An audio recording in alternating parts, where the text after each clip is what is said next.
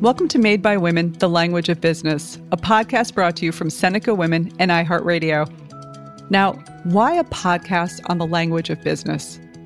After starting my career as an analyst in the venture capital group of JP Morgan, attending Cornell University and its law school, practicing corporate law, working at big companies such as Avon, Goldman Sachs, and Newsweek, and ultimately putting all my experience to work in starting my own business, what I realized is that words matter.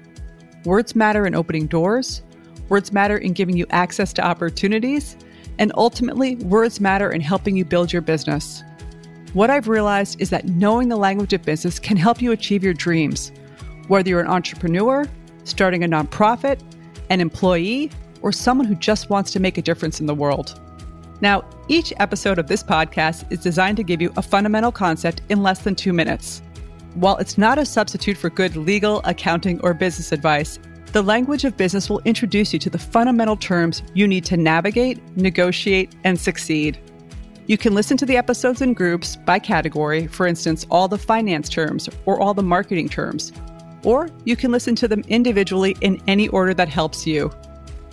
Learning the language of business, sometimes the hard way, has certainly helped me.